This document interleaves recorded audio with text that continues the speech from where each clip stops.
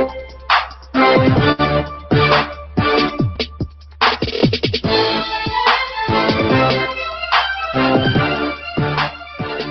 afternoon. Welcome in. Well, good is relative. It is afternoon here in Middle Tennessee, and better for some than others. I don't know who it's better for today. It is certainly not better for most of us Titans fans with brains. Those who don't have brains, I can't speak for them. But man, what a crazy, crazy Tuesday it's been already. And this is Main Street Sports Today, presented by Mid Tennessee Bone and Joint. I'm Chris Yao. He's Maurice Patton. Justin Kulik is on the controls. Yeah, here we are. Here we are, unexpectedly. As unexpectedly as we can possibly be.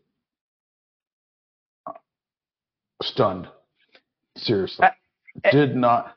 And, I mean, this is going to dominate today's show, I guess. But I just want to say, I hope this wasn't the result of a power struggle.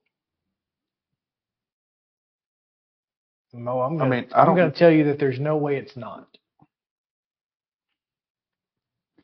I'm just going to tell you that there's zero chance that wasn't the way it went down? That wasn't exactly why Mike Vrabel's not the coach of the Tennessee Titans. We're going to talk about it. We are absolutely going to talk about it. Matter of fact, we're going to talk about it as quickly as we possibly can when we get into our top story, which is, of course, Mike Vrabel no longer being the coach of the Tennessee Titans. Steve Lehman of News Channel 5 is going to join us. We've, of course, got Terry at the top of the hour. We've got a ton of stuff that is going to get brought up in this conversation. So anyway, not only do we have Steve and Terry, but of course it's Tuesday and we're back on our regular schedule, and that means Chip Walters is set to join us after the 3:00 hour commences. The Burv from the Burrow, the Blue Raider voice. And we've also got to talk about last night and the college football playoff championship game. Listen to us. We tried to tell you. Pick the opposite. Count your money. If you listen to us from the beginning, it was easy. Just count. It really was. Count them dollars. It was crazy easy. Secure the bag. Here's what I want to do. I want to test that theory by making predictions on the air and then betting the opposite way. No, because then you might win money, and the universe does not want us to do that. Or my public predictions will improve. Yeah, one of the two.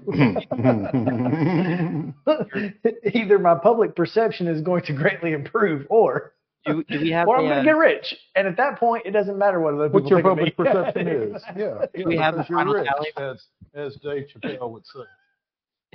Is there a final tally for the winner of the pick'em? There is not. There will be. I was so stunned by last night's events that I neglected to tally. Understandable. My bad. We're going to get to all of that. Mm-hmm. But before we do anything else, yeah, we've got to get to yesterday's results, and very few yesterday's results. And today's schedule, though, on the rundown. This is the rundown. Monday high school basketball results. On the girls' side, Harp at the edge, Dixon County 52-51. Wayne County doubled up Richland 60-29, and Zion Christian with a 40-45-38 win over Hampshire. On the boys' side, Laverne defeated Blackman 47-44. Chattanooga Prep with a 53-52 win over West Creek. Dixon County downed Harp at 62-27. Wayne County with a 53-51 win over Richland, and Zion Christian defeated Hampshire 70-32. As we mentioned, college football national championship game. Go Blue. The Wolverines of Michigan 34. The Huskies of Washington 13 in the final official college football game of the 2023 season on January 8th, 2024. Basketball action tonight. Double headers, 6 o'clock. Girls to start, boys to follow. Agatha's Club. We're welcoming Dayspring Academy. Westmoreland is at Allen County, Kentucky. Battleground Academy welcomes Columbia Academy. Creekwood goes to Camden Central. John Overton's at Cane Ridge. Eagleton. Eagleville at Cascade. What's funny is there is an Eagleton. Right. It's over east. Tennessee. but Yeah, we don't need to be talking about them. It will be Eagleville at Cascade. Centennial at home against Brentwood. That'll be a good one. White House is at Cheatham County. Springfield goes to Clarksville. Kirkwood is at Northeast. Cookville at home against Smyrna. Hampshire is at Culleoka. Clarksville Northwest at Dixon County. East Robertson at home against Merrill Hyde. Lancaster Christian's at Franklin Christian. Murfreesboro Central is at Franklin County. Friendship Christian welcomes Davidson Academy. Giles County at home against Lawrence County. That'll be fun. Maplewood is at Glencliff. Particularly for one particular PA announcer. And well, yeah. I mean, that's going to be a lot of fun. Yeah. Maplewood is at Glencliff. Goodpasture at home against Ezo Harding. And Macon County is at Greenbrier. Also at 6 o'clock, also girls first. Hendersonville is at Green Hill. Hunters Lane goes to Hillsboro. Hume Fogg hosts Martin Luther King. Joe Burns visits Knowledge Academies. Wilson Central is at Laverne. Lawson hosts Valor Collegiate. Stewart's Creek goes to Lebanon. Liberty Creek hosts Sycamore. Columbia Central travels to Lincoln County. Ensworth is at Lipscomb Academy. Moore County is at Loretto. Antioch travels to McGavock. Mount Juliet hosting Gallatin. Community plays at Mount Pleasant. Donaldson Christian is at Nashville Christian. Franklin's at Nolensville. Independence is at Page. Beach goes to Pearl Cone. Father Ryan goes to Pope Prep. University School of Nashville is at Providence Christian. Rockvale hosts Oakland. Santa Fe takes on visiting Cornersville. Riverdale goes to Siegel. Watertown is at Smith County. Portland is at Station Camp. Stewart County hosts Montgomery Central.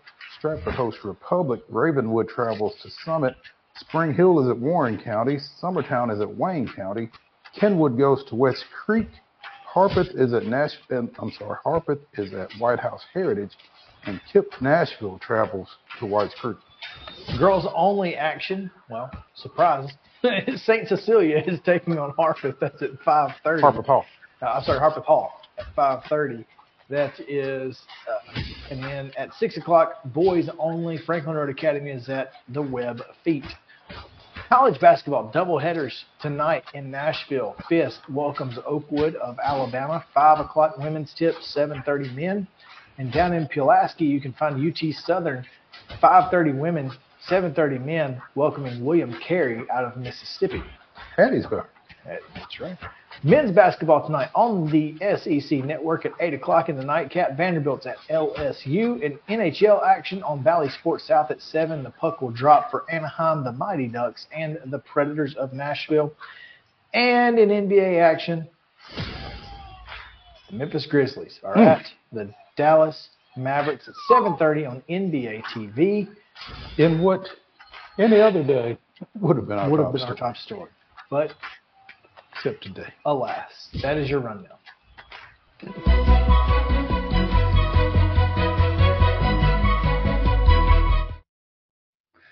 Our top story is brought to you by Piggly Wiggly, Neely's Mill Shopping Center in Columbia. Of course, they've got great daily deli lunch. Daily deli. The daily deli lunch specials. And, of course, your fresh hand-cut meats. They've got great produce. All of it is just cost and then 10% added at the register. Piggly Wiggly, Neely's Mill Shopping Center in Columbia. Comment from our friend Ian from Australia. I don't know why so many coaches are sacked and players aren't. Makes no sense. Well, Ian, you're right it's interesting because, yes, players under contract can get cut, but it goes against... Well, in that league, not every league. Right, in the NFL. And so... But it does count against your salary cap, whereas coaches do not. Mm-hmm. And so, I think it's an interesting concept because, yes, I think Mike Vrabel has had some issues in the personnel department. I mean, 2 years in a row, they set the NFL record for most players used in a single season. Mm-hmm. And one of those seasons, he was the number 1 seed at 12-5. Now, do I think the last 2 seasons, which have seen fewer injuries, but also players who aren't as good, do I think that is an indictment on Mike Vrabel? I think part of it is. I do think that, in the NFL, you have to develop your talent a little bit. I mean, most of them coming out of college should be pretty well developed. But you still have to do something to improve their play, and obviously the one part of the team that has been the most improved over the last 4 years is the defensive front seven, which is what Mike Vrabel played as a player and as a middle linebacker. So I don't know if maybe Mike Vrabel in the eyes of Amy Adams Strunk and others wasn't capable of being a head coach because he was only capable of improving a certain part of the roster. Listen, I'm grasping at straws here because it makes no sense. I think you got to grasp at straws because it, like you said, it doesn't make on its face to me a whole lot of sense for a lot of the reasons I pointed out yesterday when we discussed this. And that's why I said to you that I hope this wasn't a situation where Ran Carthon and Mike Vrabel could not coexist, and so Amy Adams Strunk had to pick one or the other, and she picked the one with less baggage as a member of the Titans organization. But like you said, I'm not real sure what else makes sense. Okay, I have a theory. I knew you would. And this is strictly a theory. I think one of the conversation points in this meeting that was held with Amy Adams Strunk, I assume Rand Carthen was in the meeting, and Mike Vrabel. I can't help but wonder if the assistant coaches were a factor, were brought up, and Vrabel was either unwilling to make changes outside of his tree, because he has been to this point unwilling to make changes outside of his tree. And Amy said, well, if that's the case, your tree's not getting it done. So if you want them, you're going to have to take them somewhere else. And here's the thing. If that's the case, she's not wrong. And ultimately, once I get past the shock of this, I'm not necessarily bothered by this. But it's just that I feel like Mike Vrabel has had success here. I feel like he could have success here again under the right conditions. And, like you said, if he was being overly loyal to Tim to Kelly, his assistants, then Shane yeah. Bowen, whoever the offensive line coach is. I mean, if his loyalty lied with his staff and not with, the wishes of the team owner, yeah, then you got issues. Then that's going to be your issue. And so look, I have a problem with it because I don't think Mike Vrabel is a bad head football coach. Mm-hmm. I don't necessarily think that Tim Kelly or Shane Bowen are bad defensive coordinators. I do think that they are hamstrung by personnel issues that as we have talked about on this show consistently, as well as with Teresa Walker, are not going to get fixed in 1 year. Or were not. They weren't going to be fixed in 2023. We knew that. I thought everyone knew that. I thought that was the point. So what changed? Right. And Amy Adams Strunk, in her statement that is on TennesseeTitans.com,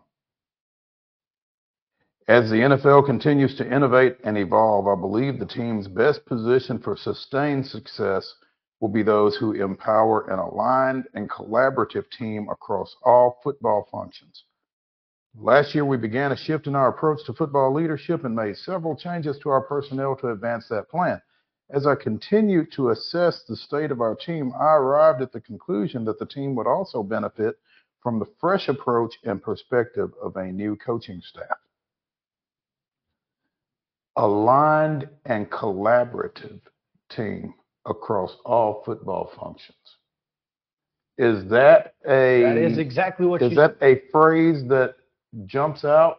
It's aligned and collaborative? It's the phrase. Because here's the thing. Because clearly someone was not aligned and collaborative. Up until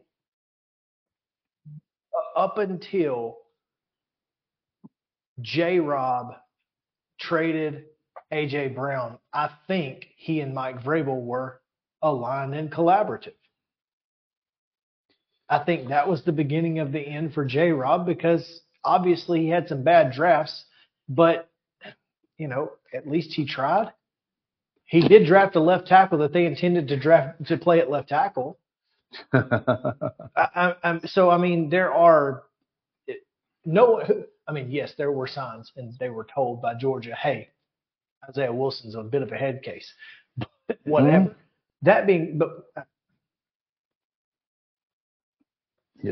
That being said, I don't quite understand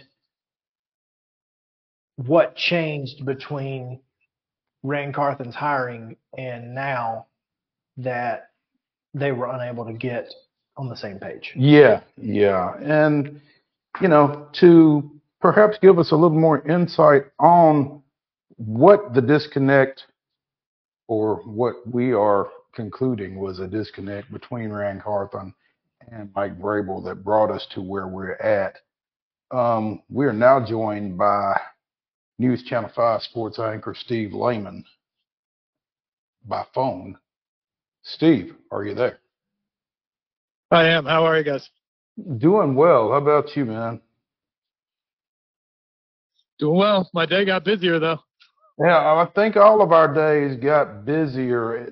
I mean, I watch you guys on a constant basis right before I go to bed, which makes sleep not so easy on some nights. But I mean, you kind of had an inkling that this may be the way this played out. But even when you have an idea that something may happen, when it actually happens, it's still a little bit of a shock. Where do you sit as far as this goes? Yeah, Mo, it is still surprising to me that when you look out there and you just consider the fact that Amy Adams Strunk and the Titans today fired a coach who was the coach of the year in the NFL just 2 seasons ago and had led them to the playoffs multiple times, had won 2 division titles, had a team that was the #1 seed in the AFC. He didn't ultimately win the Super Bowl, but Mike Vrabel hit a very small target of being a guy to come in to replace a coach that won a game in the playoffs to actually improving the Titans team from that point. Now, granted, the last 2 seasons haven't gone how anyone would expect or want, but I think there's a lot of reasons for that, and I don't put most of the blame. He's not immune from all of it, but I don't put most of the blame on Mike Vrabel. That said, as shocking as it was to just see that on its face, there's been a lot of smoke in the last several days. And generally, as you know, when there's a lot of smoke, you look for the fire.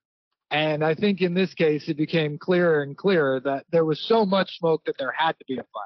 And while we may not be able to completely pinpoint exactly what the tipping point was or what the starting point was, there was enough behind the scenes here that at least made it different at the end of the season. So much so that yesterday, when in every year in the history of the franchise, the Titans head coach, even the guys who have been fired before, have talked the day after the season about wrapping up the season and where they go from here and all that. Mike Vrabel didn't speak yesterday, and he left it up to the players in the locker room, or the organization left it up to the players in the locker room, I should say, to address where they go from here. And that is when I really started to think, okay, there is definitely something there, because the only reason you wouldn't have him talk is if you think there's a legitimate chance that whenever you meet this week to discuss what's going forward, you don't think he's going to be the guy going forward. And so that was the first moment yesterday when I legitimately thought this might happen, but still it is a surprise when you see it in writing from Amy Adams Strunk today. And I think from the outside looking in, Steve, that one of the more frustrating aspects of this is, we're not going to know what ultimately happened that brought this about. Like I said before we brought you on, I hate the thought that it may have just been it devolved into a Carthon versus Vrabel type scenario. And I mean, you just kind of got the feeling that both those guys were professionals, and surely they could get on the same page about how to address some of this. And the idea that that wasn't doable is kind of disappointing to me. Yeah, and I get that. I honestly don't think that is it. Now, I don't know completely, and we'll probably learn a little bit more at 4 o'clock this afternoon when Ran Carthon speaks. But to me, this isn't strictly about that. This is about Amy Adams Strunk.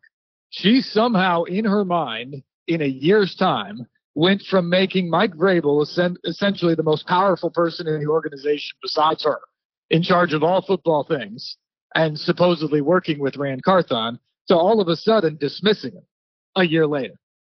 And I don't know exactly what changed there. Obviously, she did a very similar thing with John Robinson as her general manager just over a year ago.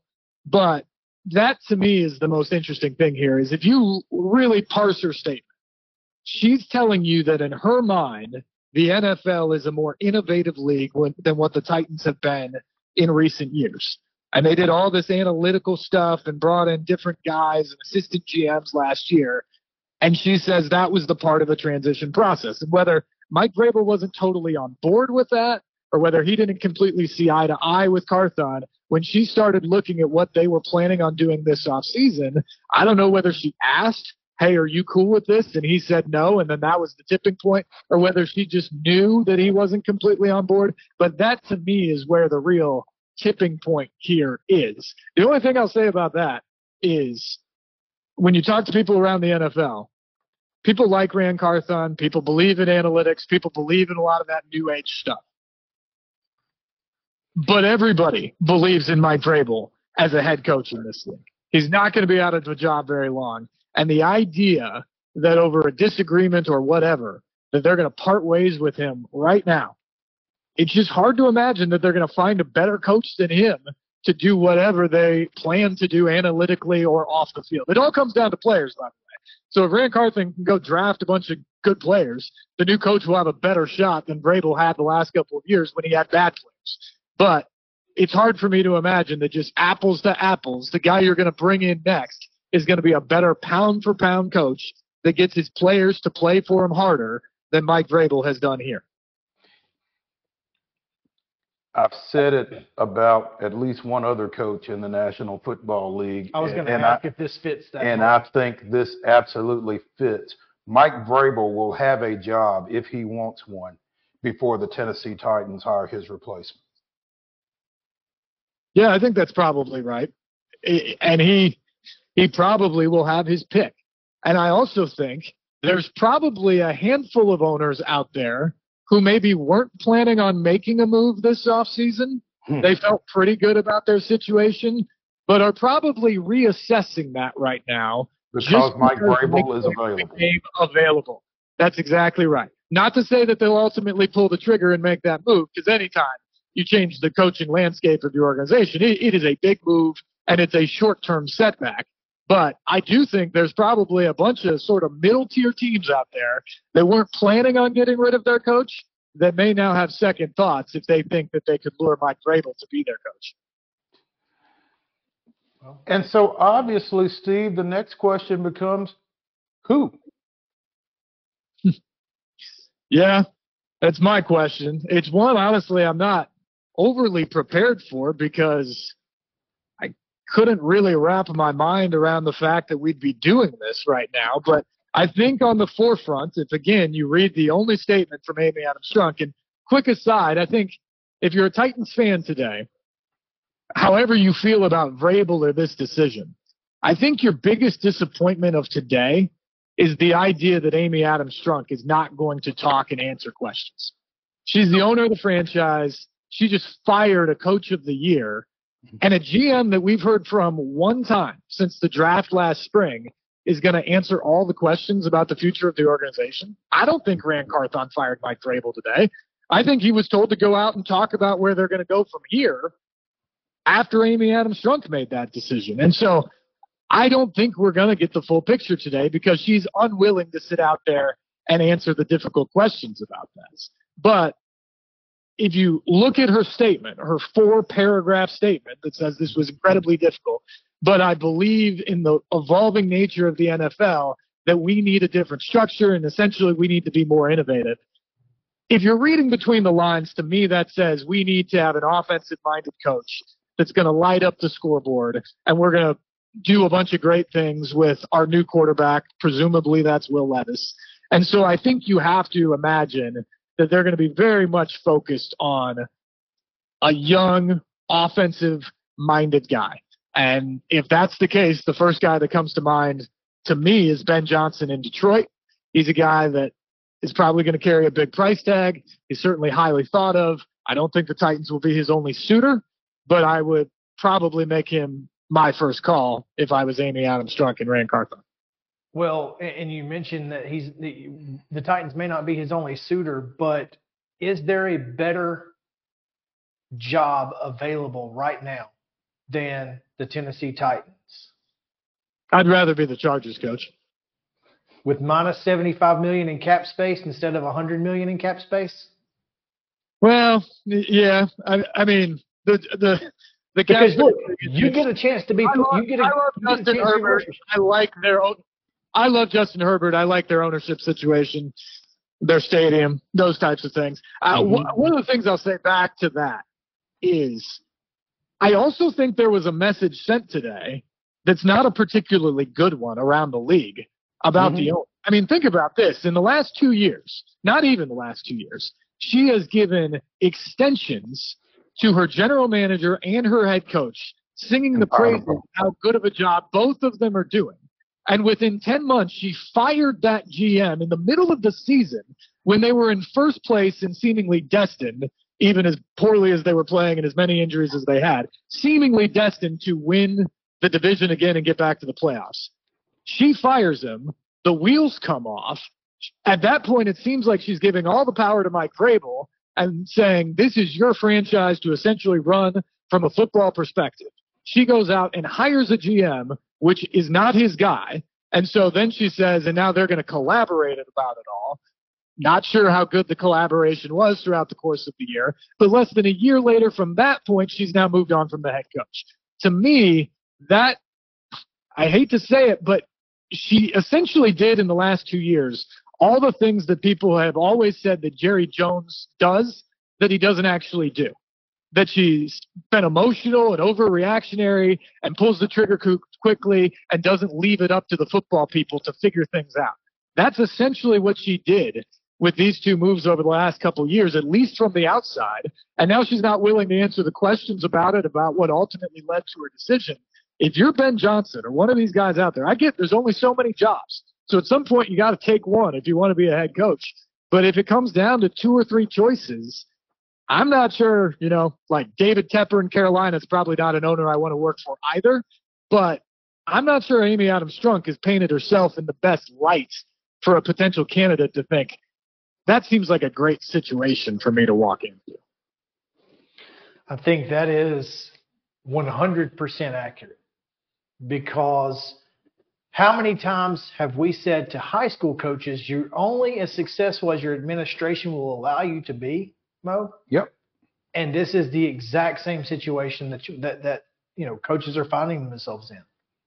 How much time am I going to have to make this work? Especially knowing that I've got cap space and I've got a young quarterback and I've got, I'm expected to compete in year 1 or 2. What I do think the next coach has going for him, though, and Steve, you can tell me if I'm wrong, is one, it's a quarterback-driven league, and you feel like you've got the quarterback. And two, it's the AFC South, which is not great.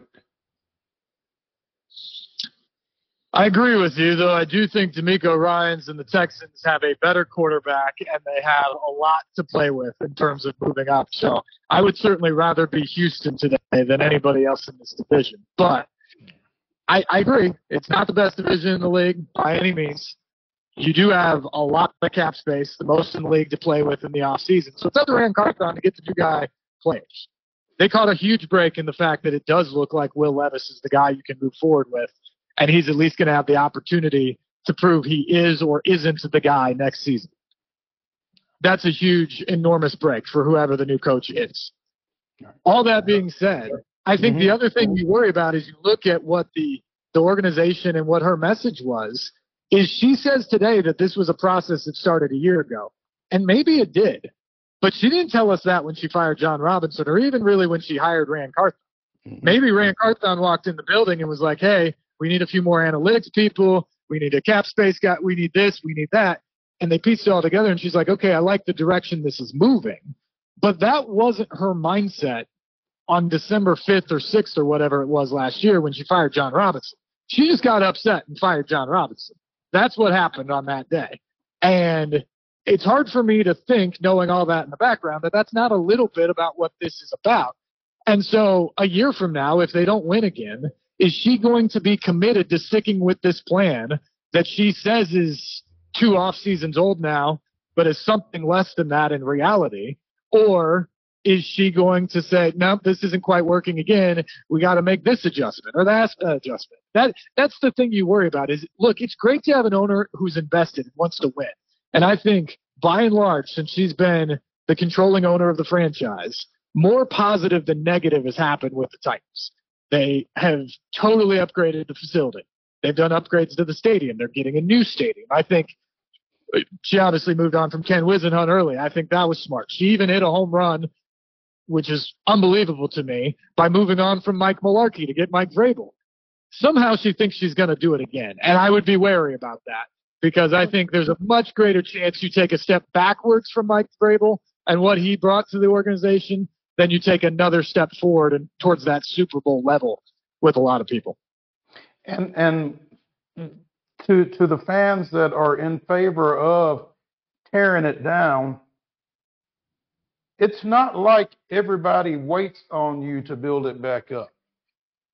Folks have decided we're going to tear it down and are still in the process of trying to get back.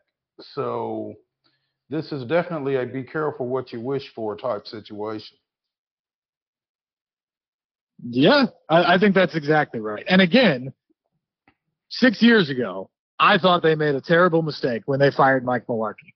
He did a great job of building up the offensive line, making sure the young quarterback and Marcus Mariota didn't get killed behind them. He got them to back-to-back winning seasons. He got them to a playoff game and won it. So they got into the divisional round, and then they decided to fire him. And at the time, I said, I think this is a mistake because the chances of going from 10 wins, including a playoff victory, to 12 wins and a 1 seed or winning the Super Bowl, that is a really small bullseye to hit. Moving backwards to 5 or 6 wins is the much more likely scenario here. And to her credit, she went out and she hired Mike Vrabel, one of the hottest coaches in the league, and he came in, and I think he took them to that bullseye. He elevated the team over the next several years. The problem with that is now she's saying, I'm going to do that again. And I get they're in a different spot. The roster isn't the same, and we can discuss all the reasons about why that is the case. But you had a really good coach, a coach that everybody around the league that's sending me texts today is saying, what's going on there? And it's not because they're thinking, well, what's next? They're thinking, how in the world are you getting rid of Mike Vrabel, given everything he's done? And I think that's the concern here, because the other thing about that is 6 years ago when she made that decision, she had an established general manager in the building, and John Robinson, who had helped build the foundation and the roster at that point that led into 5 consecutive winning seasons. Now she has a GM who's been on the job for less than a year, and it's not completely clear how much power or how many decisions he made in this last year. And now she's going to send him out there today to talk about the vision of the future and perhaps have a hand in picking the next coach, and he's going to have a lot more power, and it remains to be seen if that's a good thing.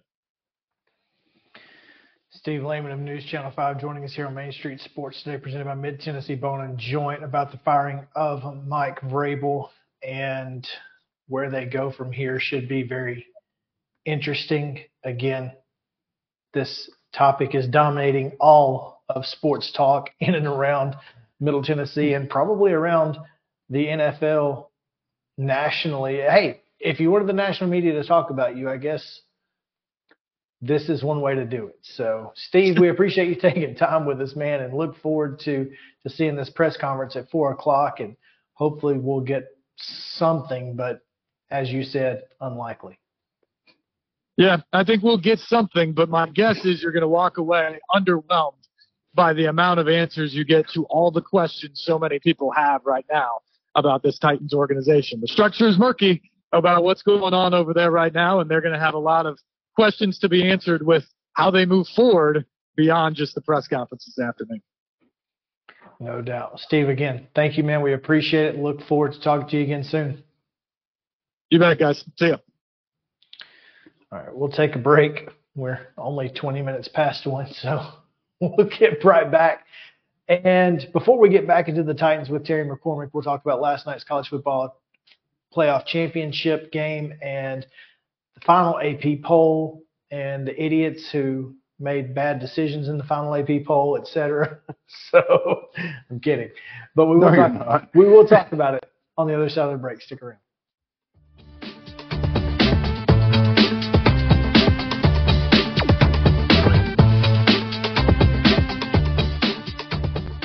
Mid-Tennessee Bone & Joint treats your orthopedic injuries and existing conditions. Our trained physicians will get you back in the game faster. Contact us at 931-381-2663 or www.mtbj.net. With Lee Company technology, the best handymen are hands-off. Lee Company techs have been using visual findings and other smart technology tools for years to add transparency and virtually take customers along. You see what we see, whether we're in a crawl space or on a roof. With Lee Company, technology helps us help you, no matter what's happening in the world or at your house. Jones & Lang Sporting Goods here in Columbia has been outfitting teams, officials, and anybody else from T-ball to college for 50-plus years. Be sure and check them out at 931-388-8060 or online at jonesandlang.com. Jones & Lang Sporting Goods, the look of a winner. Zion Christian Academy, zioneagles.org or 931-388-5731. You can schedule your appointment. Go tour their campus. It is beautiful over there, and you're definitely going to want to see it. Again, it's zioneagles.org. Give them a call, 931-388-5731, and schedule your tour today. Custom Stone Handlers supplies over 600 distributors and suppliers with quality stone products. Along with River Stone, we produce and distribute over 100 building, landscape, and other bulk products. Our goal is to provide quality products, service, and partnerships to ensure our customers' success. We firmly believe that the measure of any person or company is how they treat other people and customers. Give them a call at 931-490-4990 or visit CustomStonehandlers.com. A game without a crowd is just a scrimmage. A performance without an audience is just a rehearsal. Without your presence, high school sports and the performing arts aren't possible. Ensure that these essential extracurricular activities continue to enrich the lives of students in Tennessee. Purchase a ticket to your local high school's game or performance. This message presented by the TSSAA. Mid-Tennessee Bone and Joint has been the official sports medicine provider for Maury County Schools for more than 40 years. We specialize in orthopedic service, and our Ortho Quick Walk-In Clinic lets you bypass the ER. Visit us online at www.mtbj.net.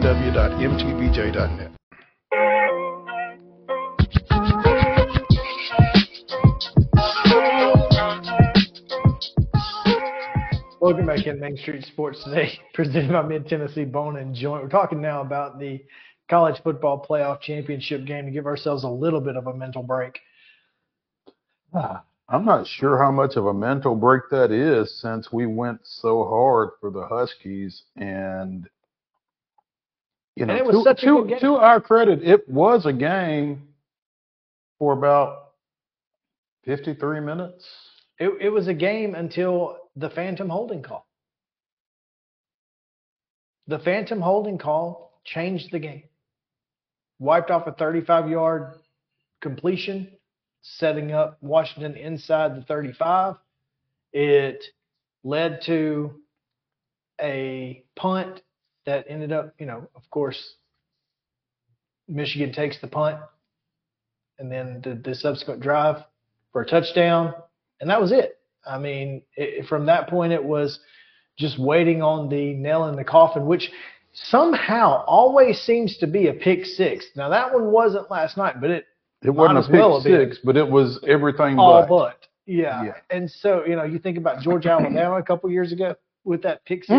It just seems like that's always the nail, because you're expecting a pass and you're playing pass defense, and so it's likely. You take one to the house. Yeah. And so it's just, you got to give credit, though, to Michigan, because, boy, they did everything I thought Texas was going to do. Mm-hmm. And they did everything that I thought Washington could handle. I mean, we talked about we didn't think Michigan would be able to get home against Washington's offensive front, and they were able to get pressure on Penix and really make him look ordinary at best.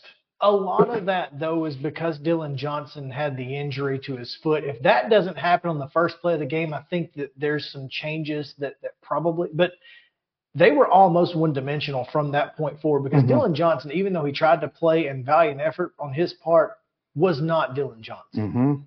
And I think that's why Michigan was kind of able to pin its ears back and just get after Penix. And I wonder if – I mean, you don't want to take a kid out if he says he can go, a kid who's done everything that Dylan Johnson has done for that team over the bulk of the season. But did Dylan Johnson do themselves a disservice by him continuing to go out there?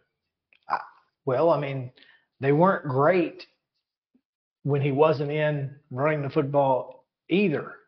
I mean, even when they tried to run it with other backs, it wasn't successful. And so maybe that was just a testament to Michigan's front, man. Michigan's front, listen, defense still wins championships. This proves it. And it may not always win championships, but defense, if you're the best defensive team in the country, you have a better chance to win a championship than not. No matter what your offense does. And their offense was pretty darn good last night. They looked really good in the run game. Washington had no answer at all for Michigan in the first quarter. Now, they did step up a little bit in the second quarter and even the third. But it was just impressive to watch that Michigan front, offensive line just bully Washington around and again, did exactly what I thought Texas was going to do. And then that's why I didn't think Michigan could do it. I thought, well, if Texas can't do it, then Michigan probably can't do it either. But Joe Moore, the award winners. Go figure. Now you know why. I mean, this just good. Michigan proved everybody wrong in that they couldn't do it without stealing signs. They couldn't do it with J.J. McCarthy. Why are you getting rid of Cade McNamara. It's not like the guy behind him is going to take you any farther than McNamara did. He just beat Ohio State, won the Big Ten. Oh well, just kidding. Let me show you what we're going to do. And J.J. McCarthy is now, weird as he is, based on some of the things that he does, now a national championship winning quarterback, and you got to give him credit. He is weird. Meditation on this field, talking with the taking his shoes off to ground himself, talking to the psychologist mid-game. But it worked. Did it? I thought he looked good. I thought he made the throws that had to be made. Michael Penix missed on a wide open touchdown by throwing the ball too hard. He looked like Joe Milton out there. Like all he had to do was just throw it. Just touch it in there, in the vicinity. Instead, tried to, throw it hard as he could to the outside numbers and cost him a touchdown. But J.J. McCarthy was, even on the incomplete pass on the sideline to the tight end, was just a perfect throw. Great defensive play. Mm-hmm. But it seemed like every time that he needed to make a throw, he was on the money. And I got to give him credit. I have to give Michigan all the credit in the world. They earned it. They deserve it. Whether it's vacating asterisk or not. They earned it. Listen, we said this, though, and I've said this before. Once they beat Penn State the way they beat Penn State, once they beat Ohio State the way they beat Ohio State, and then to beat Alabama and Washington in the national championship game, they did all of that without Connor Stalions. And at some point, we just have to say, well, maybe they're just the better football team. Yeah. I mean, I won't argue with you. I won't disagree with you.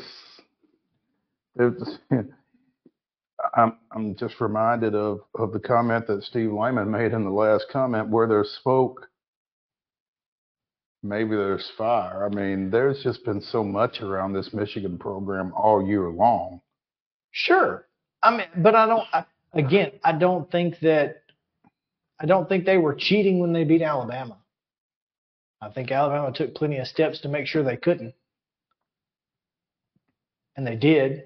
Same with Washington. I mean, they weren't doing anything nobody else is doing. Yeah, I mean, just the, not perception, but the optics of the whole thing. I don't disagree. But they lined up and did it on the field when it mattered, without Connor Stalions. A name that will live in infamy. And so my question is that Jim Harbaugh's final game at Michigan? If the Chargers have anything to say about it, it will be. I think so too. I think Jim Harbaugh. I think I said it before we picked the semifinals that I thought that he would go to the NFL. But Michigan's certainly going to make it hard for him to say no at this point. I don't think Michigan can address the biggest issue. It's college football. Yeah. I just don't think Jim Harbaugh wants to be in college football anymore. And why would he? Yeah, it's so stressful. It is an incredibly stressful situation. Now, and I think if you ask any college football coach who either leaves college football or who's in it, what are your biggest drawbacks to coaching college football? Well, it's year round. And it's recruiting.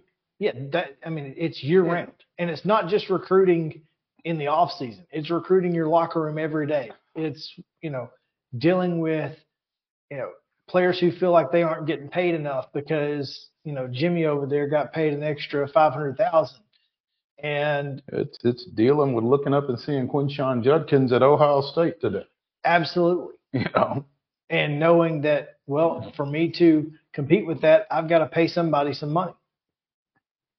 And so I think that that they're not paying anybody any money already, but still. But you still have to deal with that stuff. Yeah. And that's the worst part about college football coaching is that. Now, in the NFL, the stakes are higher. There's more expectation.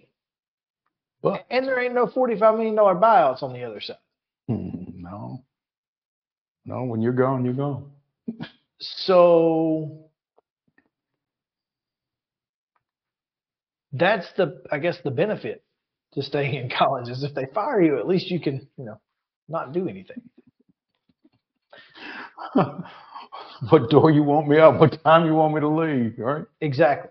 So I feel like that's kind of where the decision is made is, do you want to deal with all the things that aren't coaching? Mm-hmm.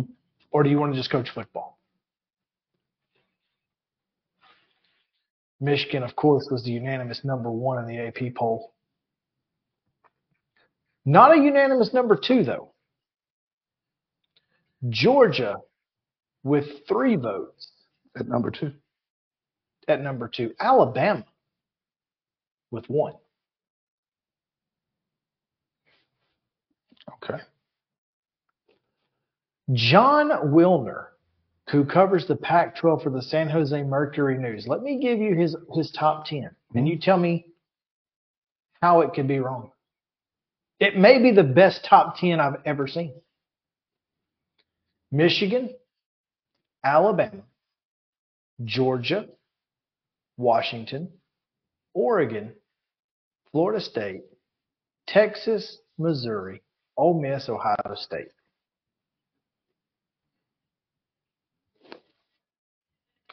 Texas at 7? I think today they probably beat Florida State, so you might flip them in Florida State.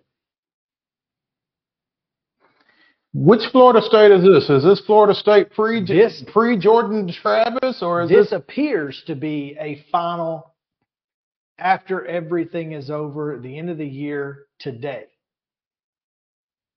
vote? If that's the case, I don't love Florida State at 6 at all. But I understand you still have. It is a season award. Well, I don't know whether it's a season award or whether it's a team that played in the bowls or whether it's a team with their bowl result or what it is that we're voting on in a lot of instances. I think his top 5 were based on games. I think his top matter. 5 was solid. Let's put it games that matter. I think his top 5 was fine. And I think past that, 6 through 25 for anybody is a crapshoot. There are a lot of people who had Texas above Alabama. My concern with that is I think that if those two had played in the Rose Bowl instead of Michigan and Alabama? Right. I think if Alabama and Texas had played in a semifinal, I think Alabama probably wins the game. But that's still conjecture. Sure, but I'm basing it off of they take Michigan to overtime, and Washington got hammered. Washington beat Texas. So there's transitive properties that have to be involved when you're polling. But I think it's a pretty dadgum good top 5, and I think even Missouri, Ole Miss, Ohio State at 8, 9, 10 is exactly right. And then he's got Tennessee at 13. LSU at 11, which is iffy. But LSU at 11, Arizona at 12, and then Tennessee at 13. As opposed to the final AP poll, which has Arizona at 11, LSU at 12, Tennessee at 17, behind Penn State, Notre Dame, Oklahoma, and Oklahoma State. And I don't even know if it matters. And it's something to talk about, but other than that, Well, I don't know. I just want to give that guy props because I think he voted the way I would have voted. His mindset was the way that mine's mindset would have voted. So by all means, thumbs up. Thumbs up to that guy for me. Now, you may think differently. Why don't we talk about Mike Berardino? Do we have to? Do we have to? Because well, here's the thing. You should like Mike Berardino for the fact that he's Captain Chaos. No, I like guys who I know have a you thought- don't, I like but guys who have a thought process and stick with that thought process. He doesn't have a thought process. It's just whatever he But he's thinks right. chaotic. He's chaotic, but I want chaos in a different way. You I want don't organized chaos. I want, and his is not in any way, shape, form, or fashion. Michigan, Washington, Georgia, okay. Texas and Alabama. Mhm. I'm okay with that to some degree. And there you although- go. That's kind of where I come back to. After the top five, But I don't love Alabama above Georgia. They lost in overtime to the eventual national champion and beat Georgia in their last two games. so you don't like Alabama above Georgia? What's No, he got? he's He's got- got he's Georgia got 3, Alabama 4. 5 behind Texas, which okay, but that's a little absurd to put Alabama 2 spots behind Georgia, a team they beat. That's okay. And a spot behind Texas, Which a team they lost to. Which Well, I well, I understand. mean- I understand. If it's Michigan, Washington, Texas, Alabama, Georgia, fine. Hmm? But whatever. Anyway, Oregon, I agree with. I think Oregon's one of the top 5 or 6 teams in the country. Ole Miss, Ohio State, Florida State, LSU. Now he has Missouri at 11, Ohio State at 8. Yeah, which we know is a little ridiculous. Yeah. And then Check out our little video. exactly. And then he's got Tennessee at, I believe, 18. So, which is, I mean, that's fair. It is what it is. He's typically Where's Iowa? He's typically, for him or total? Generally. Iowa's 24th. Okay. So take that what you will. I think the highest Iowa was ranked was 17th, and that was from Emily Adams of the Greenville News in South Carolina. So, anyway, I always love looking at the individual votes. Give it up to Scott Rabelais, Friend of the show. who had Tennessee at 16th at least. Zach Klein of Georgia had Tennessee at 14th. And I believe that was as high as anybody had them except Wilner, who had them at 13th. So there you go. Tennessee finished at 17. Michigan unanimous number 1. Now, Okay, now here's the question. Because we have kicked around the possibility of this national championship being vacated. Can a championship that is not administered by the NCAA be vacated by the NCAA? I do think that's a question worth asking.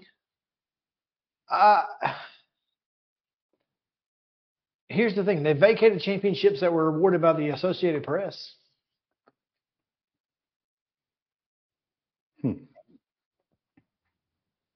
I mean, USC is not considered to be the 2004 national champion.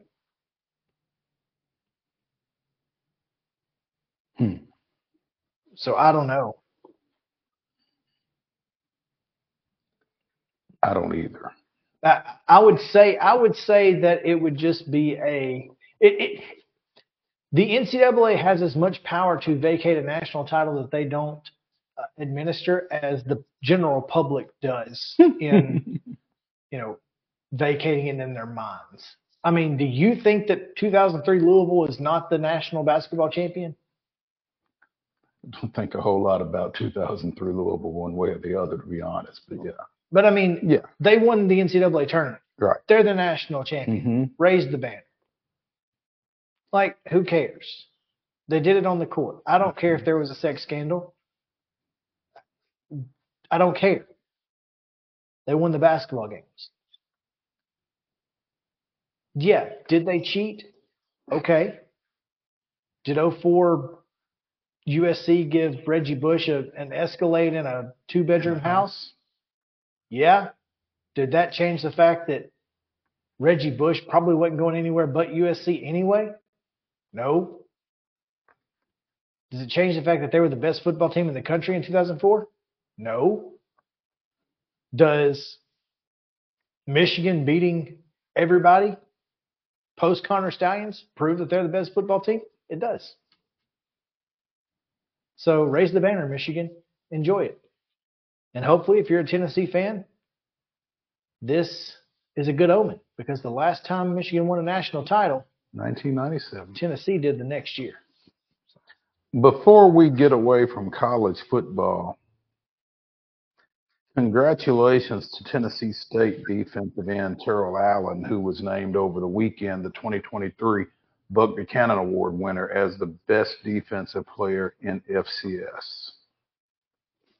It's a pretty big honor.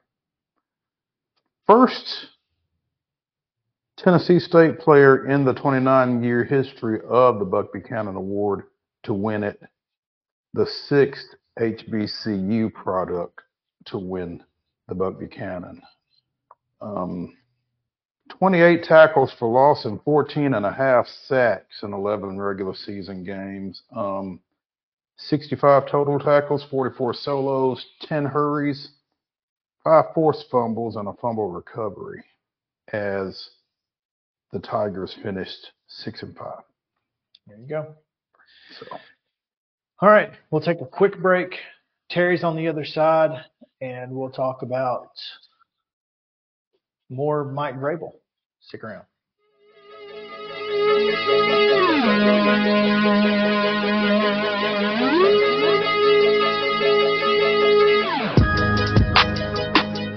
He shoots, and he scores!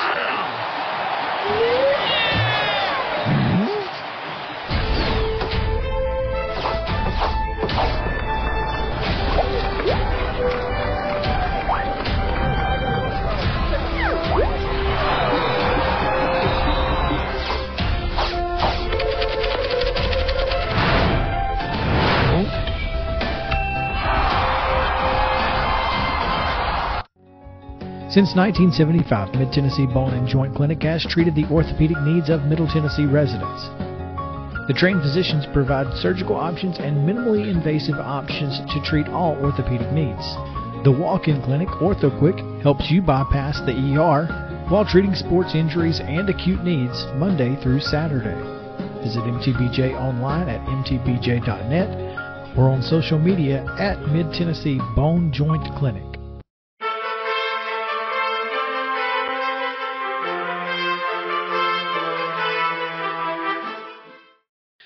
Time now for your daily Titans update with Terry McCormick and TitanInsider.com. Terry, I know you're getting ready for a press conference. What's going on? Well, a lot. Press conference is coming up in a little less than an hour, and we'll get our first words from Ran Carthon regarding the firing of Mike Vrabel as the head coach of the Titans after 6 seasons. So, going to be interesting. I'm sure that, I'll be one of those who delves into the reasons why.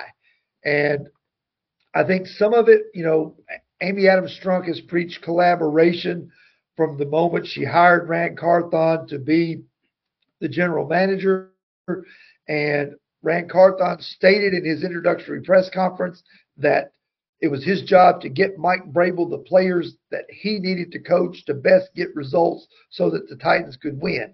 Now it sounds like that Mike Vrabel's philosophy is no longer wanted. So Rand Carthon may get the chance to see what his philosophy is and find a coach who is kind of in his image and has his philosophy. That's what it sounds like to me. Which I guess brings about the question, what is Rand Carthon's philosophy? Well, he comes from the San Francisco 49ers, so I'm going to guess that it has something to do with the Mike Shanahan, Kyle Shanahan coaching tree. So I would think that would be a good place to start when you start talking about coaching candidates. And, you want people who are like-minded in, making this maybe more of a pass-oriented team as opposed to the run-oriented team that's been for the last 6 years and even before that when Mike Mularkey was the head coach. Okay. So upgrades at the receiver, right? We can only hope. Well, I mean, if you're going to throw the ball, you got to have somebody to throw it to, and you can't throw it to DeAndre Hopkins on every play, assuming he's back. That is He's true. under contract. That is true. Okay. So I would think that, whoever the new coach is probably going to bring a much different offensive philosophy than what Mike Vrabel brought to the table. And I got to believe that, like you said, that's going to involve more people throwing and catching the football and obviously better protection than what the Titans offensive line showed to Will Levis and Ryan Tannehill this year. Better protection. And because it's tough to throw off your butt, as we saw this year in particular and in previous years as well. Perhaps the next coach's philosophy will be to play an All-American left tackle at left tackle. That's all I can hope for. Wow. How much? So this is, and we're gonna listen to. I don't know if did you see Amy's interview with Mike Keith yet? I did not. Okay, so she did I guess a 5-minute interview with Mike Keith. Or I don't know how long it is, but there's a 5-minute clip posted onto their Twitter account. We're going to play that a little bit later in the show for all of us to hear for the first time, Terry. But I did see a comment from someone who basically said, her comments allude to the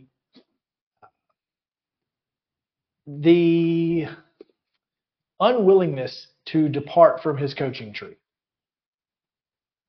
Yeah, I don't doubt that. I mean, he was pretty loyal to the guys that he had brought here over the years. I mean, I think maybe Amy Adams Strunk might have had a hand in the dismissal of Craig Aukerman after the Indianapolis Colts debacle.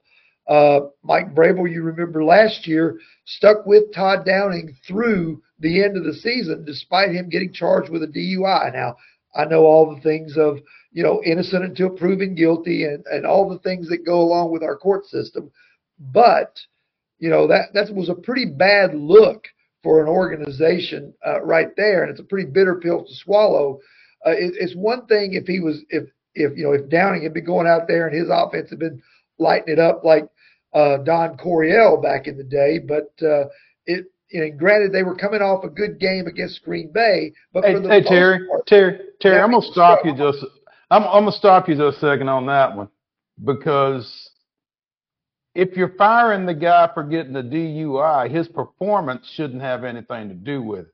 Now, if you're firing him for his performance, then the DUI shouldn't have anything to do with it. Now, I agree, but I'm just saying it's a much tougher sell if he's out there tearing it up, even though he made a mistake.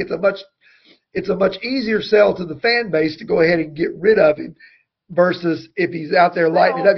He just made a mistake. We've been trying to buy it. They wouldn't sell it to us, Terry. We tried to buy it for a year. So we can give him a little more grace on the DUI if at least he was scoring points, is what we're saying. I'm just saying I know how. I think I know how coaches think, and you guys do too. Yeah. And the DUI was iffy at best. I think somebody might have called. Hey, yo, your boy been drinking. He out there on 65 South. Go get him. And then when they didn't fire him, it's like, damn, we can't even get this dude fired. What the heck? Yeah. Anyway, go ahead. Well, it just feels like that, Rand Carthon and Mike Vrabel butted heads on certain key issues. I'm starting to wonder now, how much was Mike Vrabel on board with the switch from Ryan Tannehill to Will Levis once Levis was put out there due to injury? Because when you think about that, Vrabel is a guy who is loyal to veteran players. And the old rule of you don't really lose your job to an injury usually applies with guys like Vrabel who have played the game. So I think that's another question that has to be brought up today with Rand Carthon. Whether he'll answer he was it or on not. a team he was on a team that kind of did that though. He was on a team. Does the name Drew Bledsoe mean anything to you? Yes.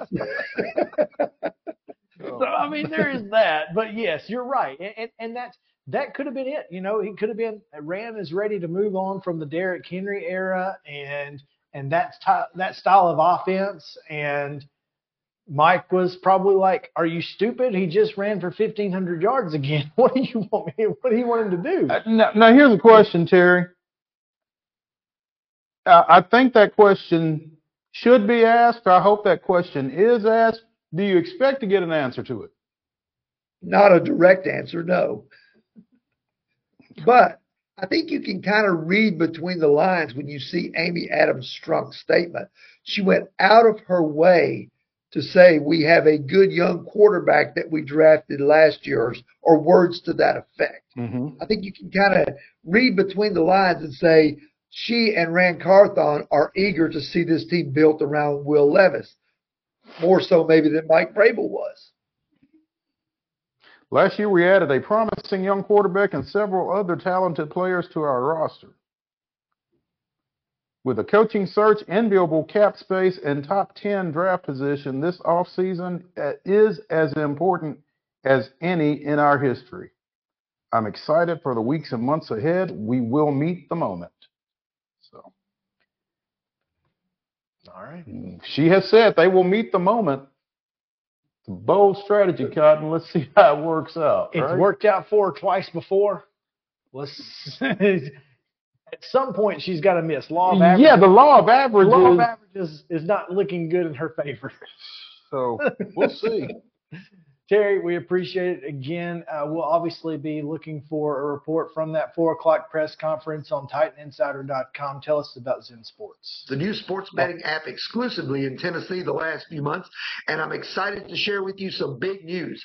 Now, when you sign up for a Zen Sports account, you will receive up to a $1,000 no-danger first wager. That's right. When you place your first bet in Zen Sports with up to plus 500 odds, you can be reimbursed for the amount of your bet up to a $1,000 maximum within 24 hours if the bet loses. And there's more good news. Zen Sports is rolling out its brand new VIP rewards program.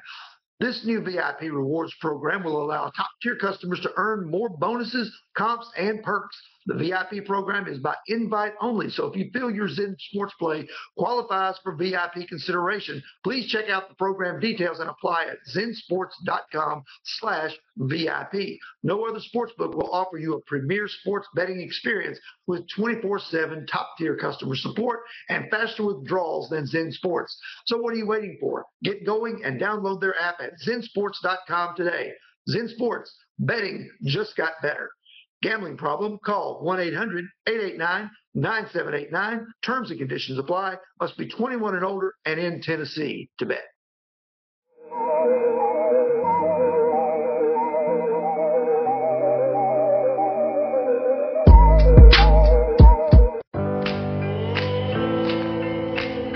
Smiles.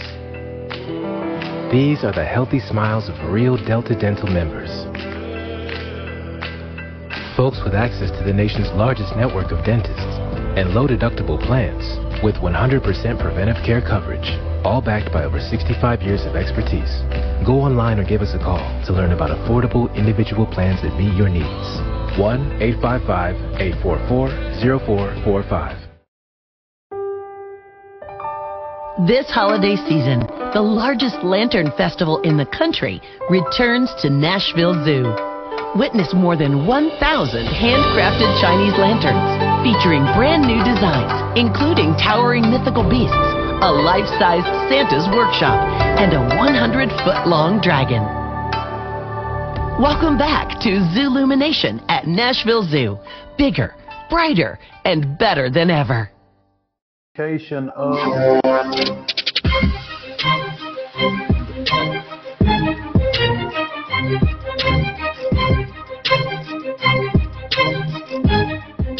Welcome back. Main Street Sports Today, presented by Mid Tennessee Bone and Joint. Chris Young, Mo Patton, and we're going to take another quick break from the Titans and talk a little bit about a different shade of blue, a third shade of blue, in fact, the Royal Variety from Murfreesboro, as we're joined by the Burv, the Blue Raider voice, Chip Walters, live from his brand unknown. Wait, no.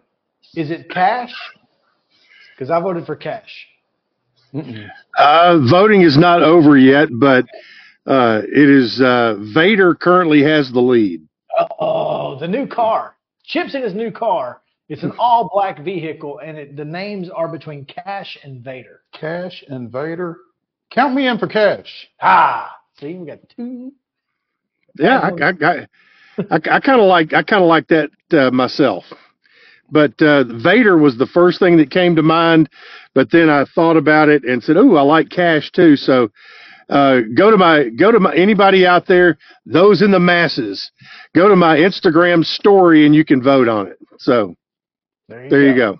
I like choose Chip. I like Cash. But, yeah. It's my Instagram is Blue Raider 85. So okay. Blue Raider 85. Make sure to go vote on IG. I'm going to vote for like 4 of my accounts. for Cash? From all of them? There you go. Yeah, we're going to rig this thing a little bit. Chip, Sam Doughton has a column from a couple of days ago on GoBlueRaiders.com headlined, "Ahead of Coosa play, what can men's basketball do to right the ship?"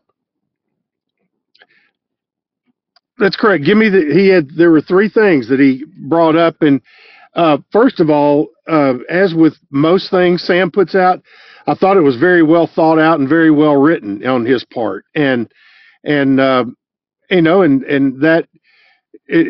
one thing about it, I think it says, it acknowledges that, the men's basketball team has not played up to where they thought they were going to be, in particular before the injuries that occurred, but they did make a bounce back against Reinhardt University, and now have had some time. And I've been to a couple of practices here over the last couple of days, and it's gotten a little salty at practice.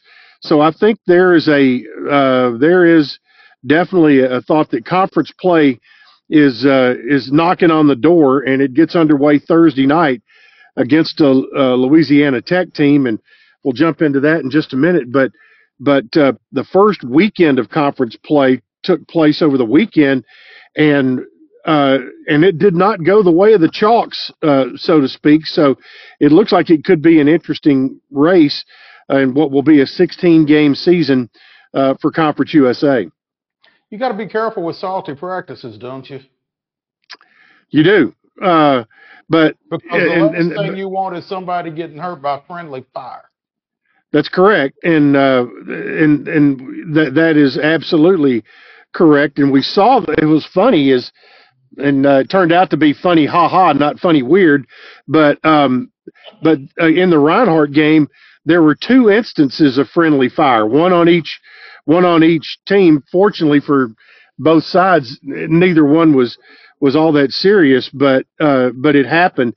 The thing is, we talk a lot of time about the rust and rest are one letter apart, but also the risk and reward goes along with that. You can't just go out and pity pat during practice when you have been a team that has not shot the ball well, has not been great in getting into the paint, and has also, you've gotten beat in the paint, and you've also given up a lot of offensive rebounds to your opponent. So you've got to have physical practices and get a mindset of what conference play is all about, and you do that by recreating it the best you can in practice. Now, the one thing that a decision was made prior to the Murray State game, leading into the Murray State game, and thus forward into the Reinhardt game, is that Ozell Jackson, Trey Green, and another guy or two, we've got to get into that bench and play those guys, because when you look over the previous 2 years where Middle had won 45 games in a 2-year stretch, they did that by going not 6 or 7 deep off their, into their lineup. They did that by going 9 and 10 deep, playing more full court defense, forcing turnovers, which in turn led to easier transition baskets, which in turn helped your field goal percentage, and on and on and on. And so the thought being is, like Maxine Nightingale said, let's get right back to where we started from, and get in there and play defense, force turnovers, and try to make life a little bit easier on yourself. And hopefully in the process, with those guys getting more minutes, is that those guys that are 8, 9, and 10, they come along and gain those extra minutes they're getting and become better players along the way as part of it. Sam pointed out, as we mentioned in this column, 3 points of emphasis: find the rhythm on offense, get back to Blue Raider basketball on defense, which speaks to extending that rotation a little bit, getting Ty Mosley a few more minutes, as well as Trey Green, who you mentioned, and find a way to stay mentally disciplined. But one thing that Sam mentions in particular, Chip, you talk about turnovers and easy baskets on the other end. Middle ranked 24th nationally in opponent turnover percentage last year. This year they are ranked 229th. That's right. That's a bit of a drop off. Right. And again, that goes back to, and I think those kind of interlock with what we were talking about, back to Blue Raider defense and forcing turnovers. One of the things I always look at as a team that we're getting ready to play is I look and see what is their assist to turnover ratio as a team. And right now, Middle is about 16 turnovers a game and 11 assists per game. I would love to see that flipped or be, 13-12, something like that, 13-12 to 10, assist to turnovers. And, because right now you're getting too many empty possessions and giving the opponents extra possessions, which in turn leaves your margin of error at just about that much when it comes to shooting the basketball. If you're having an off night shooting, you've almost killed yourself right there. If your assist to turnover ratio is what it has been being, they've been at like 0.7, where you would love to see that at 1.0 or better. Yeah, you know how they can turn it around, win. It's easier said than done, though. And that exact point was made at the end of a game day practice the other day, and it was like, and I was just kind of eavesdropping on it and said, and Coach McDevitt said, of all this other stuff we've been talking about, go out there and win. So cures a lot of ills, doesn't it? And here's the thing, it certainly does. I mean, you've got guys on this team who know how to win. You've got guys who have been winners on this team. Yep. I can't for the life of me understand how Middle Tennessee State in both football and now basketball have gone from competing at such a high level in a much tougher league to this. It just doesn't make any sense. And I just don't know what the mindset is that gets them there. So how – I feel like this team has some leadership, and, non-conference doesn't matter if you go into your conference and you win the darn thing, because you still get a chance to go to the NCAA tournament. And this is what matters, because, look, it doesn't matter what you do non-conference. If you're MTSU, you're not getting in anyway. So who cares? Yep. There you go. Unless you have a year like FAU had last year. And that kind of thing. And we've seen before, whether it was the year we won 26 2 years ago with Coach McDevitt, or some of those really good teams with Coach Davis, that the powers that be force you to be, if you're a mid-major, they force you to be almost perfect, where if you are in a Power 5, they'll forgive you for anything up to and including murder, and still put you in the tournament. Sure. So I think you know what it is. Now, the league, as we mentioned, kind of got started last weekend. Louisiana Tech went on the road to Sam Houston and lost. Western Kentucky hosted Liberty, who was picked to win the league, and Liberty lost. Western has now won 12 games already, and the thing they're doing, they are locking people down, playing better defense than they've played in the last 8 years, and they give themselves an opportunity to where if they're not perfect offensively, they're still going to have a chance to win. And so that's what Middle's got to get back to. And this week we'll find out, because, going on the road's tough, and the league is giving you an opportunity to start the league race at home against Louisiana Tech and Sam Houston, two pretty good basketball teams, both won 20 a year ago. But it's now your turn to take care of the home court advantage. While on the flip side, the Lady Raiders, they go on the road to Louisiana Tech tomorrow night, and then Sam Houston on Saturday. And the thing there is, if you can go on the road and get those two, you've really given yourself a leg up, knowing that in the last 14 games, you're going to have only 5 more to play on the road, and 7 at home, or 8 at home and 6 on the road. So it's an important week for both squads for a little bit of a different. Absolutely. Chip Walters of the Blue Raider Voice joining us. Did we lose him? Chip, you still there?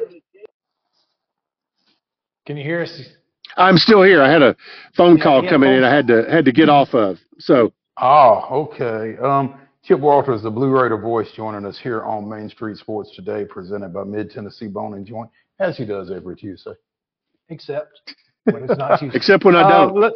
Except when you don't. Let's talk a little bit more about these Lady Raiders, Chip, because they head into conference play, as you said. They go to La Tech tomorrow night, 6 o'clock tip. They are 10-4 overall. This will be their first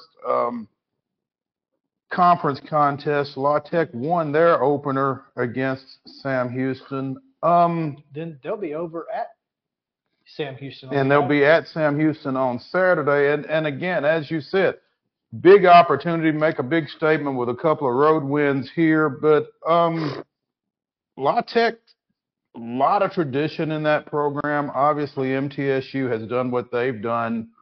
This is kind of a marquee matchup in this conference, is it not? Well, it kind of, yeah, I mean, Leon Barmore is not walking through that door anytime soon. Right. And nor is Venus Lacey.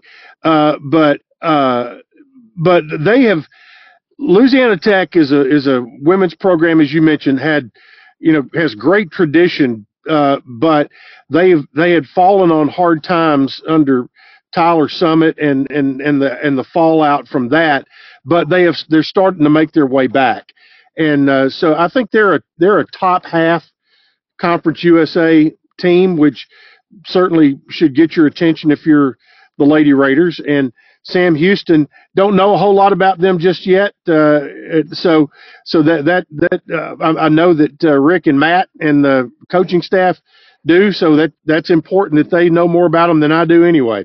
But Mr. Palmer will have that broadcast of both games. He'll be at Louisiana Tech tomorrow night. And by the way, the men's game on Thursday, that is a CBS game. That is an 8 o'clock tip. So get your nap in on Thursday. Heck, that's not a day that I like to. I don't like to get 8 o'clock tips at any. 8 o'clock start times are just not on good Thursday night. Yeah, period. I don't care what day it is, but that's yeah, tough. Thursday particularly, man, that's rough. Yep. Well, anything else that we got to know about, Chip? Just to put on your calendar, how about 51st annual Groundhog Luncheon coming up on Groundhog Day. That'll be February the 2nd, and that is the Blue Raider baseball first pitch of the year, and with the traditional menu of ham hocks, white beans, tomato salad, and chocolate cake and ice cream, along with cornbread. So that's coming up.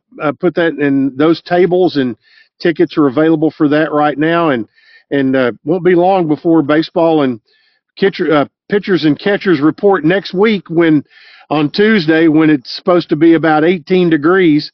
But I think they'll be doing some inside work that day. I would hope. You don't want to hit anything off the end of the bat on next Monday or Tuesday. Or off the handle. Yeah, either one. That's correct. You want to barrel it or don't hit it at all. Swing it. Barrel Right. Lots of swings and misses in this. Okay, yeah. Don't forget on, I guess, Thursday from 1 to 3 at City Auto Mitsubishi in Murfreesboro. You can see Coach Derek Mason and get an autograph and a photo, and that'll happen again at that dealership at 1015 Bridge Avenue. So make sure to go by there.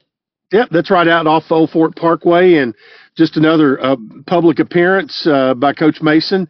And on that front, I think by the time he has his meet and greet out there, we will have a very good handle on who the offensive coordinator and maybe the remainder of the staff is going to be. I know a lot of them have been at the Football Coaches Association convention that's been in Nashville since last weekend.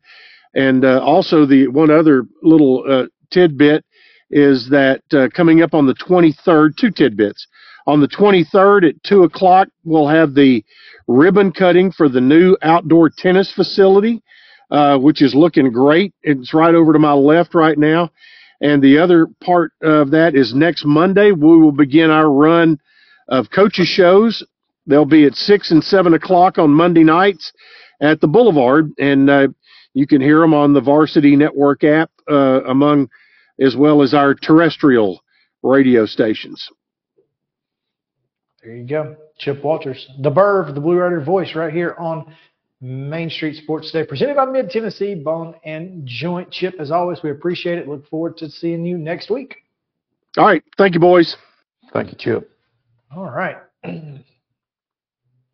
We've got the interview on the other side of this break and maybe some other reactions. So stick around. Main Street Sports Today. It's presented by Mid-Tennessee Bone and Joint. We'll be back after this.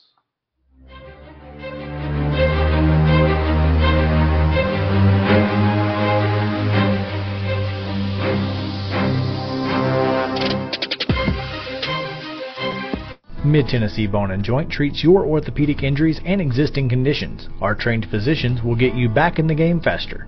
Contact us at 931-381-2663 or www.mtbj.net.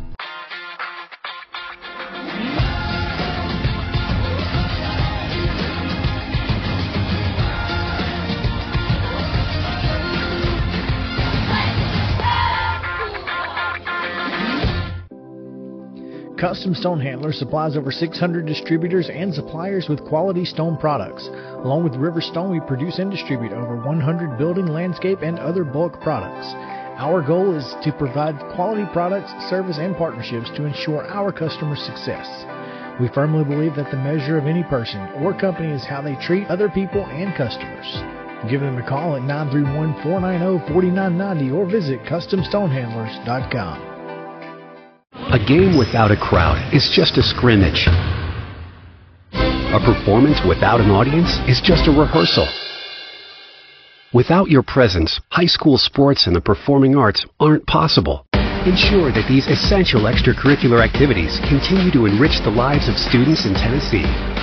Purchase a ticket to your local high school's game or performance. This message presented by the TSSAA.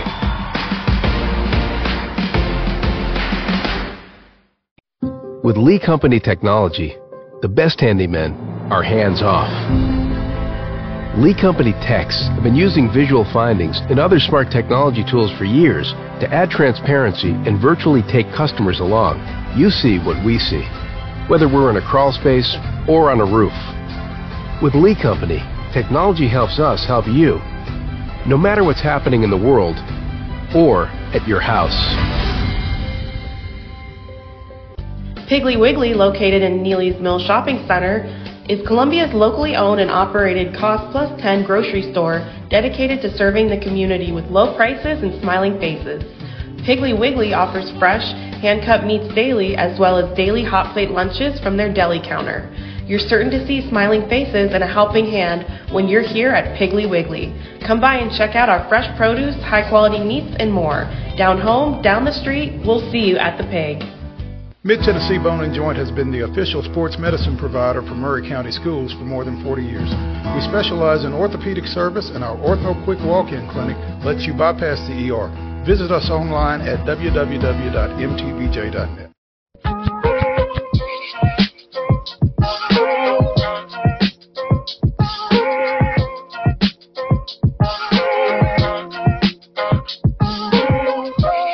Welcome back in. Main Street Sports Today, presented by Mid-Tennessee Bone & Joint. Chris Yamo Patton coming to you live from the Lee Company studio here in Columbia.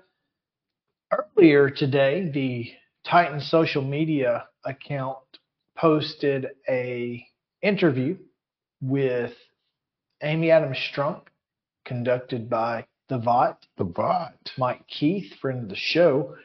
And it's not a long video, so we wanted to show it to you guys because we'll react to it, same as you. Controlling owner Amy Adams Strunk to discuss her decision to make a change in the head coaching position with the ball club. Amy, you mentioned in your statement that it was as difficult a decision as you've had to make in this role. What has Mike Vrabel meant to the Titans organization?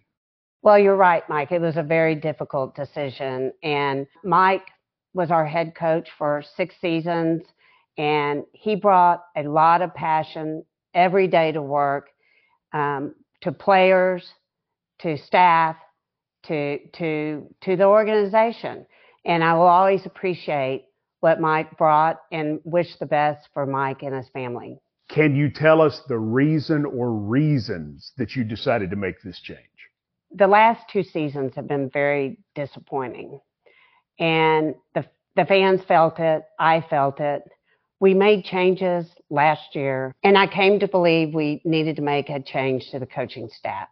People want to know, when did you come to this decision? It wasn't a last night or a month ago or whenever. It's just kind of been all season watching, and it was difficult, but I thought it was time to make that change.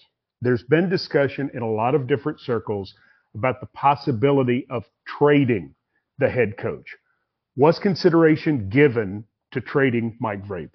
Well, yes, there was, but there's a bit of misconception about a coach's contract, say, versus a player's contract. A coach's contract, you can't trade them unless they're a willing partner to that trade. So, yes, we thought about it. But at the end of the day, with league rules the way they are, it would have maybe put us back 3 weeks. And, honestly, to get the right head coach, I was just not willing to go to the back of the line and take a chance of missing out on someone we really wanted. All right, so I'm going to put 2 questions together. Will the new head coach report to Ran Carthon or to you? And who will have control of the 53-man roster? Today is about the coaching staff. I'm not quite ready to answer that question. I still have some things to work through, but I will answer both those questions at the end of the process. So when it's done, you'll make this clear publicly who the head coach reports to and who has control of the roster. Absolutely, yes. Some specifics about specifics in the search now. A lot of people are saying that Amy Adams Strunk is only going to consider someone with an offensive background to be the head coach. Is that true? Actually, no. I believe we need to improve across the board. So it's important to find someone that brings in, a lot of diverse ideas and fresh perspective. And that's the most important thing in that new head coach. All right, let me take that a step further. So then what you're saying is you're going to be very interested in the staff that a potential head coach can show you when he talks to you. Yes, that's going to be very important. The head coach is the leader and the face, but that staff is super important. So we're gonna want him to bring in strong candidates, and we want to hear who he's going to bring in. What would you say you have learned from your previous coaching searches, general manager searches, that you will apply to this particular search in 2024? Cast a wide net. Take your time. We have a vision, and we want that coach to have that vision, and we're going to work to get it right. At this moment that you make this change and set a new course for the Tennessee Titans, what does Amy Adams Strunk want Titans fans to know at this time? I have high expectations, and I'll never apologize for that. And these fans deserve a great team, and they deserve a championship brought to the city. And that's what we're going to work towards. And I'm prepared to make the hard decisions to hopefully get us there sooner. This team has a bright future. We have Rand. We have a promising young quarterback. I mean, the sky's the limit. We've got cap space. We've got a great draft position. Things are bright for the Titans. I'm really very, very optimistic. And I'd like to thank the fans for hanging with us this year. Our season was unacceptable, but we're going to get there. We're going to get there sooner rather than later. All right, we're going to get there. Sooner rather than later. Without Mike Vrabel? Sooner doesn't look as good without Mike Vrabel as it does with. I don't think. That's my personal opinion. But again, here's the thing. He's gone. He's gone. This is let's see who's next. This is the thing that is so weird because, like you said, maybe off air beforehand, and you may have said it in the beginning.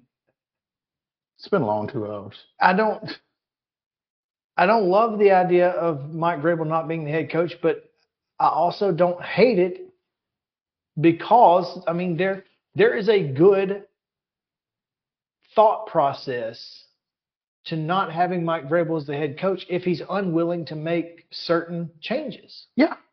Because clearly what we did the last 2 years didn't work. Now, again, I'm not sure how much we can judge Mike Vrabel on the last 2 years. There are things and there are situations where he probably could have been better, but there are also 90-something reasons why the Titans weren't very good the last couple of years. Well, they did go 12-5 playing 91 players. They didn't go 12-5 because they played 90-something players. They went 12-5 despite playing 90-something players. Right, and then I think that is a mark in the favor of Mike Vrabel. We've said it on this show 100 times that's one of the things that makes him a good coach, not a bad coach. Mm-hmm. But I think you have to look at his coordinator hires. Shane Bowen. I don't think you have to look necessarily at the hires as much as you have to look at what they did in those positions. But if you're going from if you're firing your offensive coordinator and then hiring the passing game coordinator under the same tree, why'd you fire your offensive coordinator? If you were planning on doing the same thing and expecting a different result, well, that's just a fool's game. And, I have to imagine that Amy Adams Strunk said, are you willing to go get a different offensive coordinator? No, I'm not. Tim Kelly's my guy. Okay, well, then you're not our guy. And it could have been as simple as that.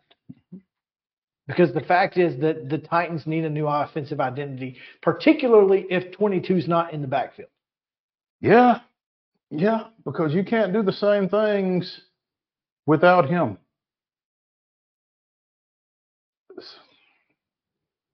One of the things that I hated in that is that she says she's not prepared to answer whether or not Who the head coach is going to answer to. Yeah, whether or not the head coach will have final say or the GM over the 53 man. And, maybe she knows and just doesn't want to say. Seems silly. Don't know why you wouldn't want to tell us. I don't know how you can't. You may not want to answer that here on January 9th, but as you go through these coaching interviews, you're going to have to answer that because nobody's going to take the job not knowing.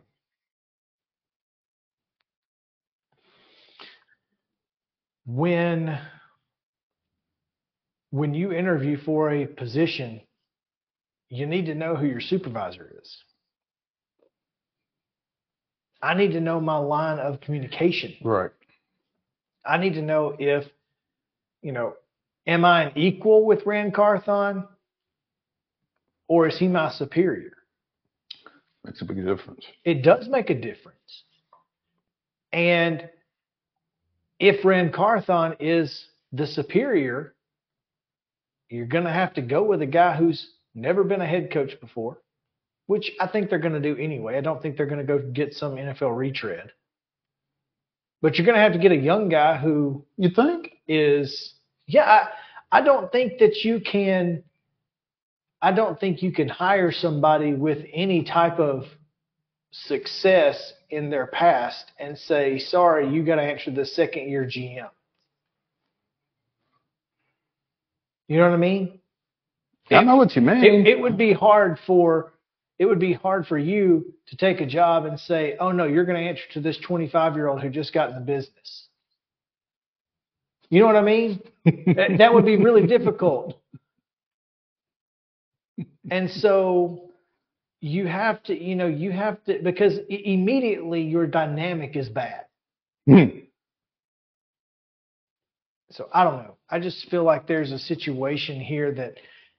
But I do think that is their own creation, by the way. Mm-hmm. I do think it's like you said, though. I do think that they are going to ultimately hire a first-time head coach. Mm-hmm. And now, Mike Vrabel was a first-time head coach. He was, but he was answering to John Robinson, who had just drafted Derrick Henry and helped build a roster that made the playoffs. And that worked. Ran Carthon hasn't done that. Ran Carthon's first team went 5-12.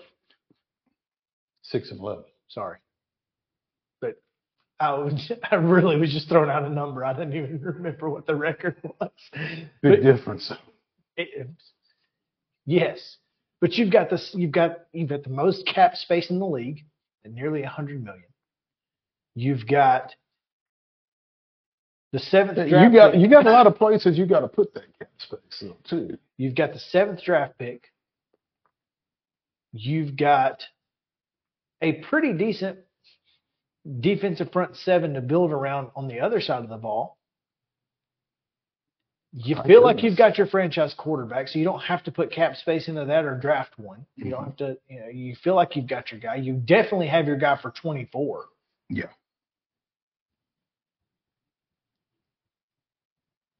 This becomes a situation of, do you want to be, co-pushing the grocery cart? Or do you just want to let Ran Carthon do his thing? Now, the easiest way to answer this question is very simple. Hire Slowick. He and Carthon have a relationship from their time with the 49ers. They clearly have the same type of idea. And the fact that there's already a relationship there, there's already a dynamic there. And a similar vision, one would think. Which is another thing that I really don't understand. If you have a vision, Why you can't just say it? Why can't you say this is the way that we want to handle this situation? This is the kind of what secrets are you giving away to other NFL teams if you just say this I don't know if it's a mindset? case of keeping secrets from other NFL teams or if it's a case of not saying something that you're going to have to be accountable for later on. Because situations change. Okay. I mean, you can say that. I mean, I understand that. But if you've got a vision and you are clearly committed to this vision because you have fired John Robinson and Mike Vrabel in back-to-back years, what is the vision? Because it certainly doesn't make any sense to us. Because right now, 5 years ago, 6 years ago, when Mike Vrabel was hired, the vision was, we're going to play this style of football. We're going to we're going to be physical on both sides of the ball. We're tripling down on the Derrick Henry style of football. On both sides. On both sides of the ball. We're going to pound you, and we're going to defense. stop you from running the ball. And they did that. Until they did. Up until 2021 or 22. They did that. Injuries, poor drafts from John Robinson. And poor drafts from John Robinson that resulted in holes at important spots to, what's the word I'm looking for? To be able to execute your vision. Because when you're missing on offensive linemen, you can't pound people. Everybody wants to go back to the A.J. Brown trade. And I know this is going to be a crawl in your butt, but I'm right when I say this.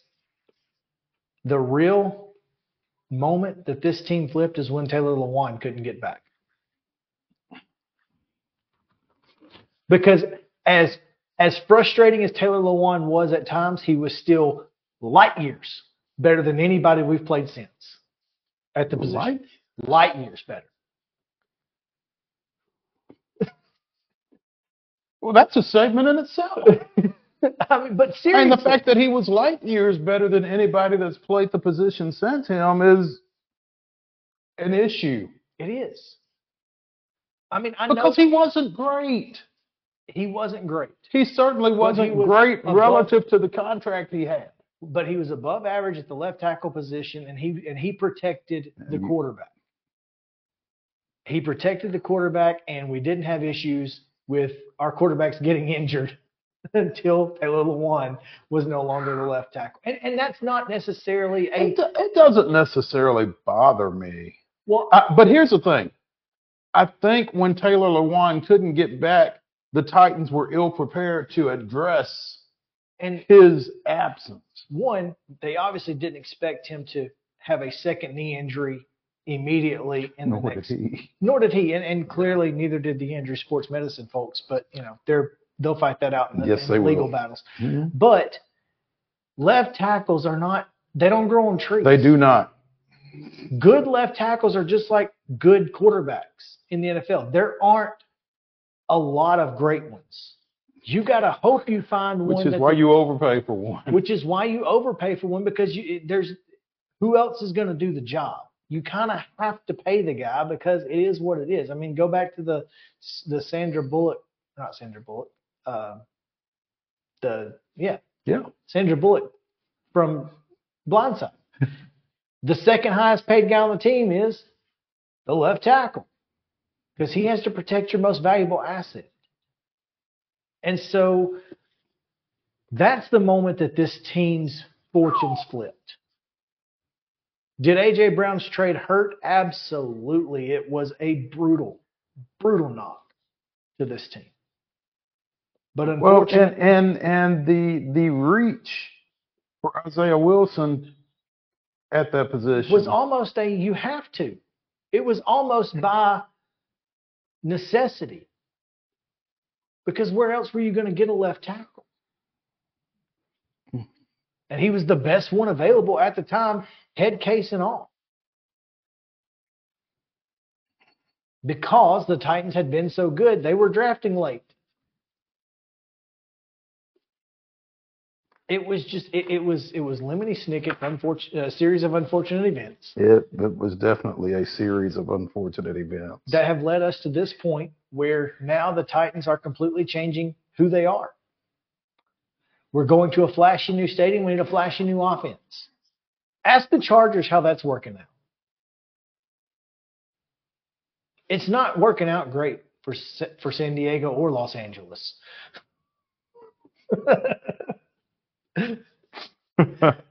Nicely done. Well, I mean, they've got a great quarterback. They got a flashy offense, Austin Eckler, and all the things that go along with that. But guess what?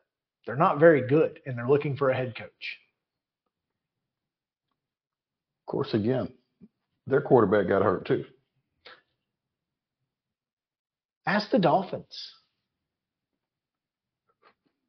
By the way, just want to throw this out there.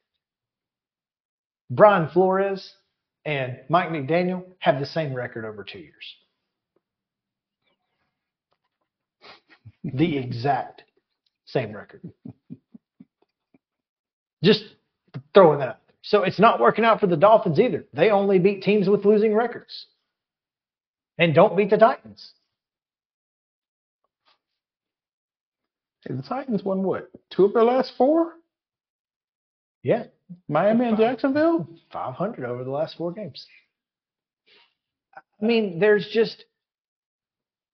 The NFL is a volatile place. Mm-hmm. It is Wes Rucker had a great tweet. He said, you know, the NFL is predicated on doing the little things because parity is the goal. And the Titans refuse to do the little things. They don't. He was frustrated, you know, talking about the not trading Mike Vrabel because it was going to take too long. Mm-hmm. But instead, you fire him and get nothing when you could have had maybe instead of the 7th draft pick, you go to the 3rd draft pick. If you trade this year's, swap first with the Patriots this year. I don't know. I think I agree with the approach about not trading him. I think it was going to take too long. I think it was going to kind of put them behind the 8 ball in terms of who they did get. I mean, maybe not. I don't know. I understand the thought process. Mm-hmm. I'm just saying there are several little things that the Titans just don't want to do because we're a small market team and, ho hum, all shucks, look at us kind of thing. I'm sorry. 2 of their last 5. Oh, man, it was 5. Lost to the Texans twice and to the Seahawks. Anyway. Yeah. Mike Vrabel, no longer the head football coach. That's going to take some getting used to. It is, in fact. Don't know who we're going to see. Don't know who we're going to get. But whoever it is, we'll be talking about him right here on Main Street Sports Today, each and every day at 2 o'clock on Main Street Media Television. Please continue to join us. Come back tomorrow. It's Wednesday. We'll talk with Joe Sullivan about local college hoops and more. We'll see you then.